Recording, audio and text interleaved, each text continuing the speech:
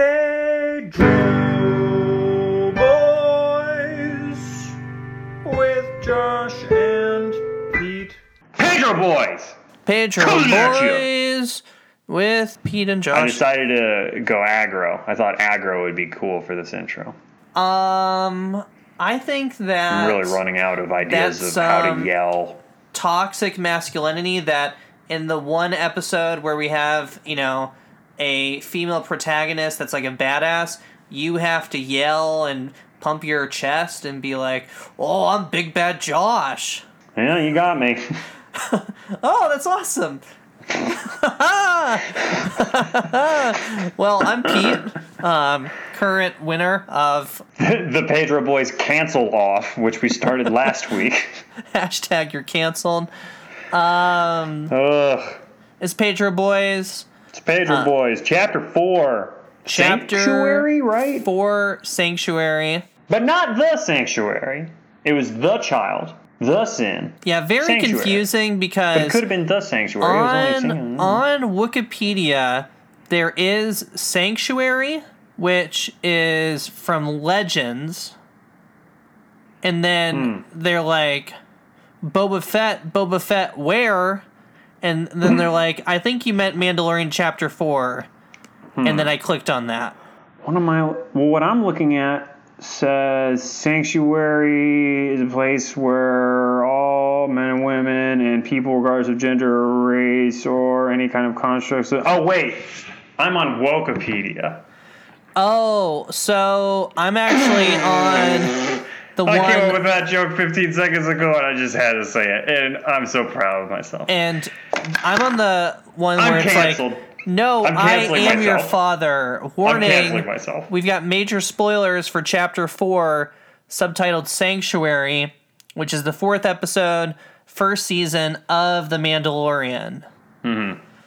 So, you want to just get straight into it? I mean, we're really grasping I at really thought I'd get straws. something for that great joke I made. It's too late in the day. Too late in the day. Yeah. I can't Yeah. argue with that. So, never mind. All right. So the official description is... The official description is, it's Seven Samurai again, guys. Hey, let's protect some village, guys. Oh, man, we gotta see... All right. Anyway, the Mandalorian teams up with an ex-soldier to protect a village from raiders. Bum, bum, bum. And that's, again, they're not lying. That's pretty true. Yeah, Mandalorian shows up on a unnamed planet. No. Dazukar. It's named. Is it? It's the... That's right, it is. They do say the name of it. It's like Sorgan, Yeah. which is like... I'm Yeah. like, oh, cool, we're naming this dumb planet after a bean. Yeah. Yeah. So, Gets in a fight with Gina Carano. gets in a fight with Cara Dune, Yeah. which... Great fight. A very interesting fight. I was big into it. A mutual friend of ours was like, did she really just punch his Beskar steel helmet? That's what I was thinking the whole time. I was like, dang, you just punching that helmet. Because, like, the helmet's obviously not doing anything, but I felt like she was winning. Well, no, I think if you're punching the helmet, you could get concussed. Not for our family-friendly podcast, but there are political figures throughout history. There's one, Steve Biko, I think his name was. He was a political personality in South Africa. I'm slaughtering this. But he was killed in such a way that involved a torture that concussed the brain. And I think punching the helmet probably is vaguely similar effect in that you punch the helmet jostles your head, your brain jostles around your skull. It could do some damage. Oh, yeah, it can definitely do some damage.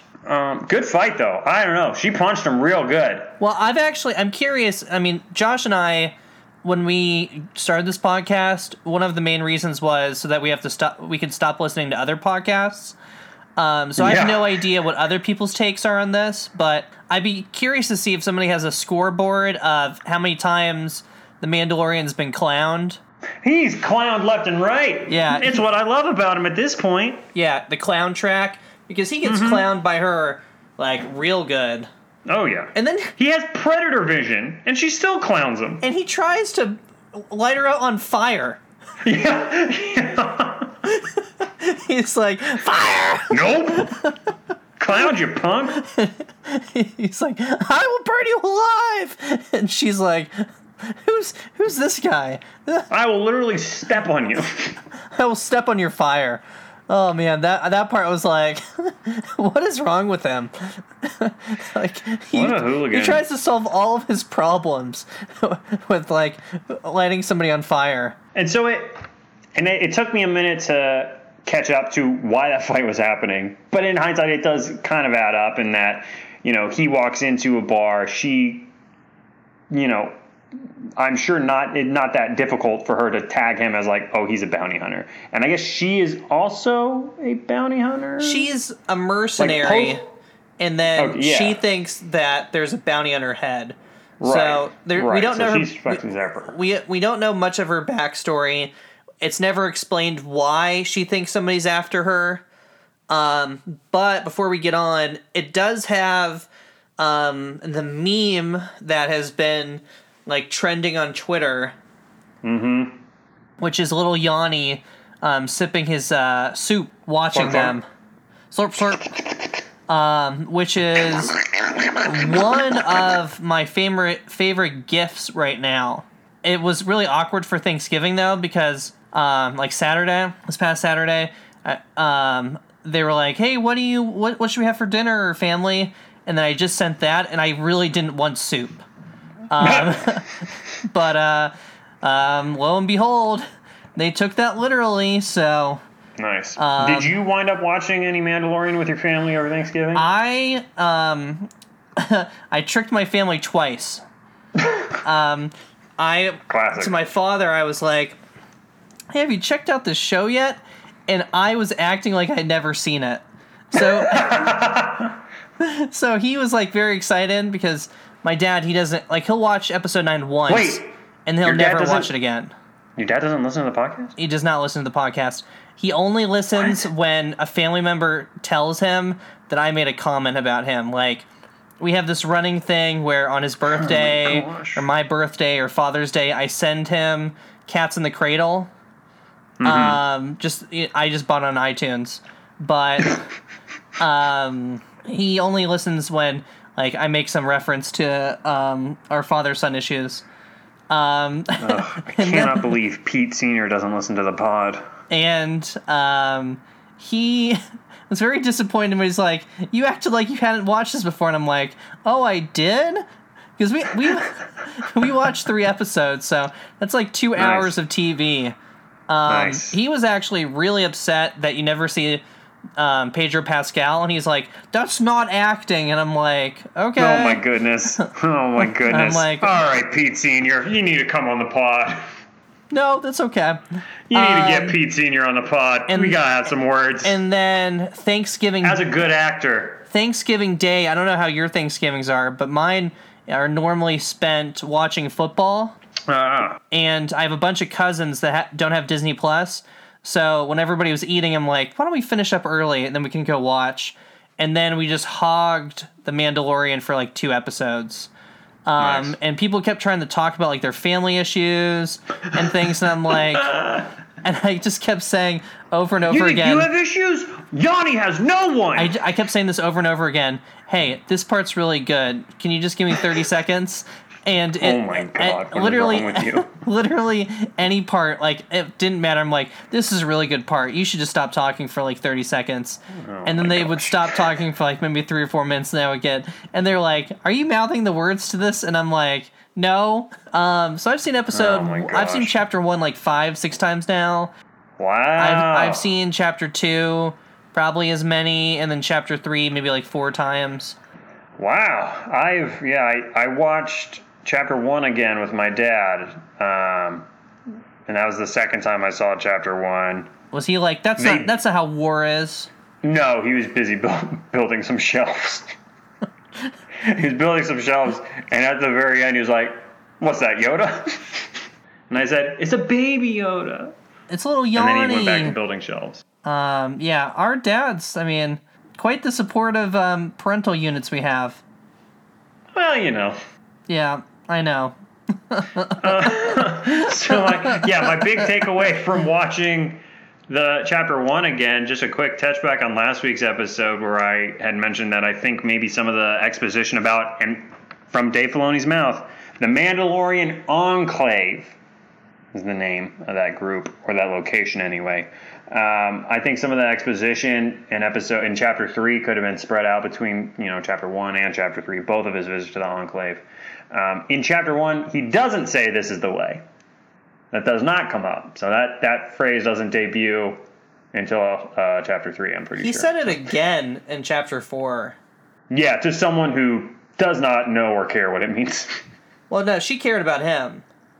Yeah. And she was Did like, she care about his catchphrase? She was like, I am a widow. And then she didn't ask any questions about how he has this boy that's clearly not his.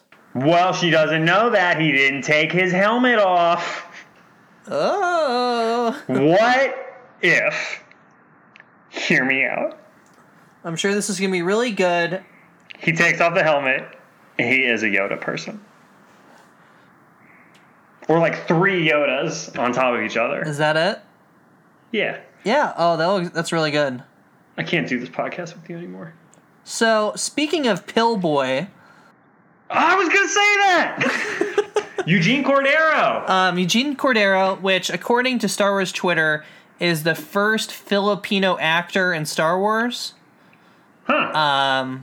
Which, I mean, I guess when you have any minority in Star Wars... It's the first time because Star Wars is white.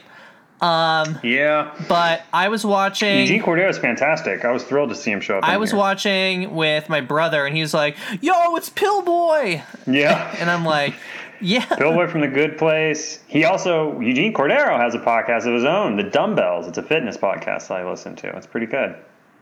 Really? Yep. Huh. We should invite him to a workout sometime. Yeah, I've thought about it, but it's one of those things where it's like, I don't want you to feel bad that I'm doing like less or slowing down because you're here, and like it's one of those like, do you want me to slow down for you? Well, from my understanding, Pillboy Eugene is more of a talker, and it's more of a communal thing, whereas our workouts are very brutal. Very hard to watch.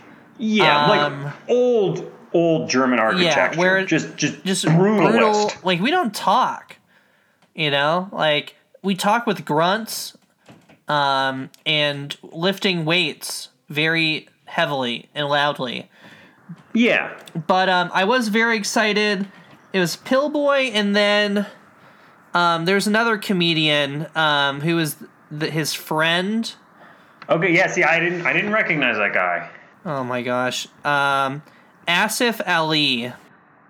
Oh, I'm not familiar with him. He is, they did a spoof of Lost called Wrecked on TBS.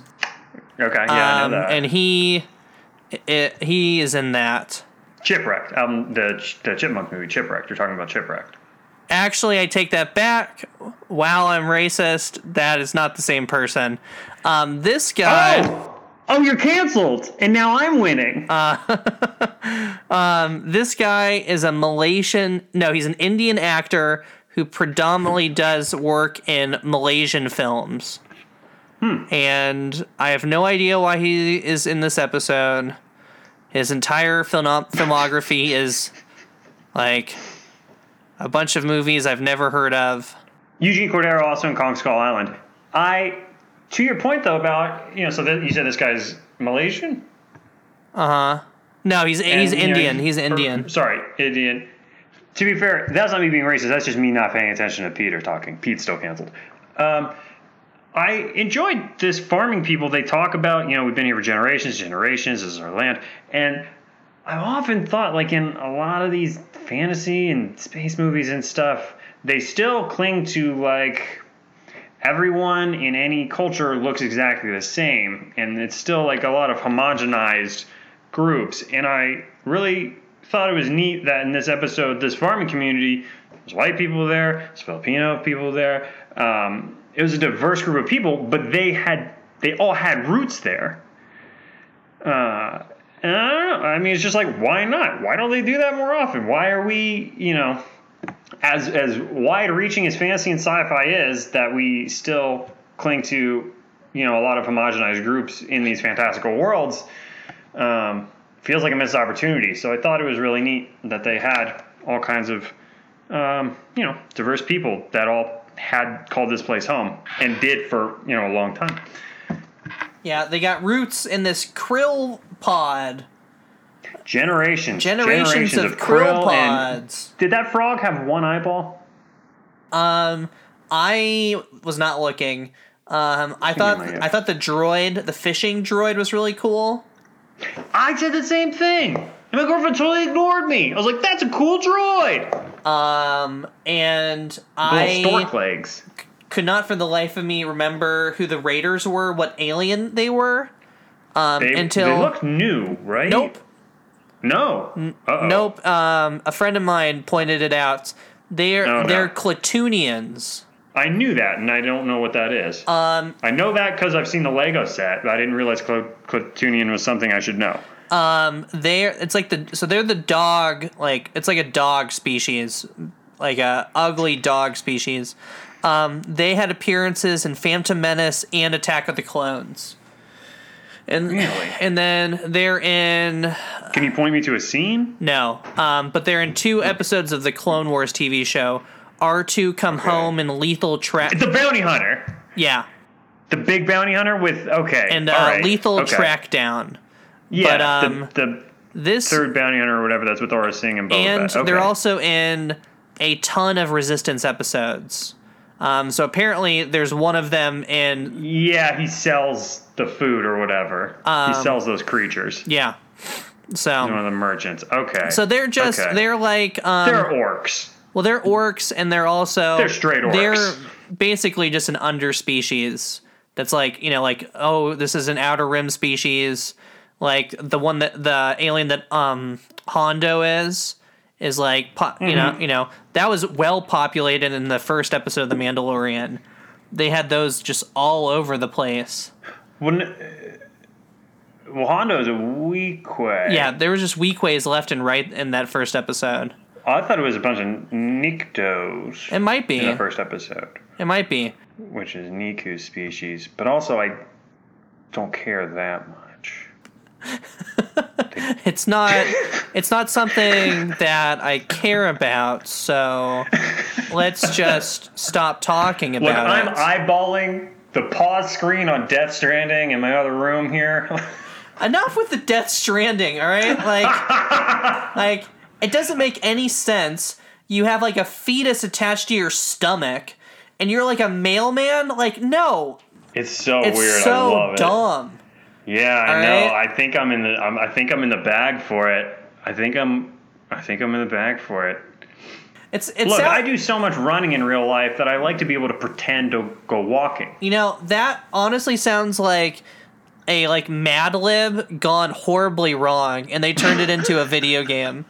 They're like, the man went with the fetus attached to the stomach for his profession as a mailman. Speaking of the man going with the fetus attached to his stomach, the Mandalorian brings little Yanni to this village with this widowed woman who is one of the farmers and her daughter, and he brings little Yanni, and Yanni has such a good time with the children. Yanni has a great time with the children.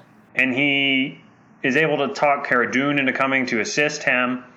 And while Yanni is having such a great little time, they establish that the dog people, right, Klatoonians, have an ATST, which we do not see on the initial raid. The initial raid is just, manpower. But they establish they have an ATST, so they launch into training the farmers to fight back, and they're going to trap the ATST in a battle ensues, yada, yada, so on and so forth. This is the plot to Seven Samurai, which is not a surprise. Again, Kurosawa film. Kurosawa's influence on Star Wars is very profound and preeminent. It's the plot to Seven Samurai, but it's just 2 people. But it's funny to me that they are doing this because they are doing it again. Clone Wars Season 2, don't remember the episode number, but the episode is called Bounty Hunters, is a retelling of Seven Samurai in which Anakin, Ahsoka, and Obi-Wan crash land. And Ayla Secura. No. Oh, there's a second one? Yeah, well, the one with the lemur people is not quite... Yeah, no, Ayla Secura is in the one with the lemur people. Right, I'm not talking about the lemur people. This one has Anakin and Ahsoka and Obi-Wan. They crash land, and it's a farmer people. And Hondo Ohnaka, the previously mentioned pirate, Hondo is holding up these farmers, and the farmers have hired bounty hunters to help them fend off the pirates, which is an introduction of Embo, Suki, who's a Darth Maul lady. There's a few other bounty hunters there, and they mount a defense and they teach the farmers. And that episode was so on its face Seven Samurai that I believe Kurosawa got a dedication in the credits, if not a straight up writing credit. His name pops up. His name pops up in the end credits of that episode. So, I mean, it's a very compelling story. I mean, it's not, Star Wars was not the first remake. The Magnificent Seven is a blatant remake of Seven Samurai. And the remake of Magnificent Seven is a remake of Seven Samurai. Go figure. But it is just funny. I did see an article on one of the geek culture websites I go to that was talking about how The Mandalorian has done something, about how it's like cutting edge or whatever, and I couldn't help but chuckle that they were, not that I have any, an issue with playing homage to these types of stories, because very Seven Samurai heavy. So they fend off the Kryptonians, very cool fight sequence. I'm sure we'll touch on in a second. But he is gonna, once again, second time in 2 episodes, old Mando is going to leave Yanni behind. This time so he can have a childhood and be happy. And then who should show up but a weird elephant trunk-nosed, bounty hunter. And they're not here for Mando. And they're not here for Cara Dune. They're here for little Yanni. Yeah, they're here for little Yanni. And the Mando learns the hard lesson that Yanni is not safe.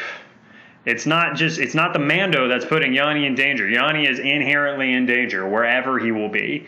And this is not like a short-term thing. This is not a matter of bringing this thing away from him and then he will run away and everyone will chase the Mando. They're not chasing the Mando. Guy had a clean shot. He didn't take it. He wanted Yanni. Mm-hmm. And so they depart. And they leave Cara Dune, which is like, what the heck? No, they'll see her again. They better. Yeah. They better. The battle was real cool. Battle was interesting. It really made me doubt their strategy because, I just watched The Mandalorian kill, 18 bounty hunters last episode, and he didn't immediately just go for the walker to kill them all. Maybe the walker was fortified or something, but it's just if it's this indestructible thing, why wouldn't she just, jack it? Yeah, pull the Chewbacca. But, maybe that, they all sleep around it. Oh, you mean, at the base. Well, yeah, I mean, I guess they don't know where the base is located. They go at night. They don't really do a lot of recon. They just go there and they at least... havoc. Oh, no, that's true, because they see... I mean, they should have done recon, They I'm see sure, but they didn't. the mud marks for the AT-AT. Or sorry, for the not AT-AT, ATST. ATST, a chicken walker. And they have the red lights because I guess that far out in Sorghum, if you run out of your lights, they only had red ones left. Well, I mean, it could, and I had the same thought of, it's got red lights inside, but I mean, we never see an ATST at night. It could just be, how the night vision works there. It was an interesting effect, and it's a curious case of scale where you see the ATST is not presented as the most formidable thing. Yeah, and it's just we watch they get clowned a bunch. Little bears take them out, and I'm like, right. I mean, I can understand that Pillboy is not as capable as Ewoks. That's perfectly reasonable to me. Yeah, we have no impression that Ewoks are farmers. The Ewoks appear to be hunters, and they're on they're cannibals, and they kill everything. Kill everything in sight. So. Yeah. But there's a scene where they dig a pit in the water for the AT-ST to topple into, and it's not having it. It's not going into the puddle. And Cara Dune grabs the Mandalorian's rifle and dives into the trench and holds up along the lip of the trench and pops out intermittently to fire at the AT-ST. That was so freaking cool. I couldn't even stand it. I don't know. Just the way it was shot, the way it was acted, the intensity of it. I was so into that. Probably because it made me think of a Tough Mudder. I don't know. It was awesome. Second Tough Mudder reference in 2 episodes. Go ahead, cancel me. Yeah, I don't know. I really liked Cara Dune. I really liked the action in this episode. I wasn't as big a fan of Cara Dune, but I'm gonna kind of reserve any more comments until we see a couple more episodes with her. Because I just don't really know if she really should have been sharing so much backstory with a guy that doesn't talk about his life at all. Well, and that kind of goes back to it's in line kind of with some of my issues with the last episode, in that I think sometimes this show does struggle with exposition and providing background. Even going back to the first episode when he's learning to ride the Blurg, and Nick Nolte has that whole you're a Mandalorian, your people rode the Mythosaur, and I don't know, it makes sense, I guess, in context, but just the way some background information is conveyed in this show has felt a little awkward at times to me. And I don't know if that's maybe also what you're running into with Cara Dune. It was very quick where, she does, she's like, well, I was at Endor and this and the other, and, they go from wanting to murder each other to, she drops a lot of information in his lap very quickly. Maybe having Yanni along for the ride goes a long way in terms of building trust. But yeah, I enjoyed Cara Dune quite a bit. I've been waiting for 4 episodes now, so when she showed up and she had that awesome fight, I was in. Hopefully not. So I've got 2 more things. One, this was our second episode by a female director. Yes, Bryce Dallas Howard. And Bryce is Ron Howard's daughter, who did Solo.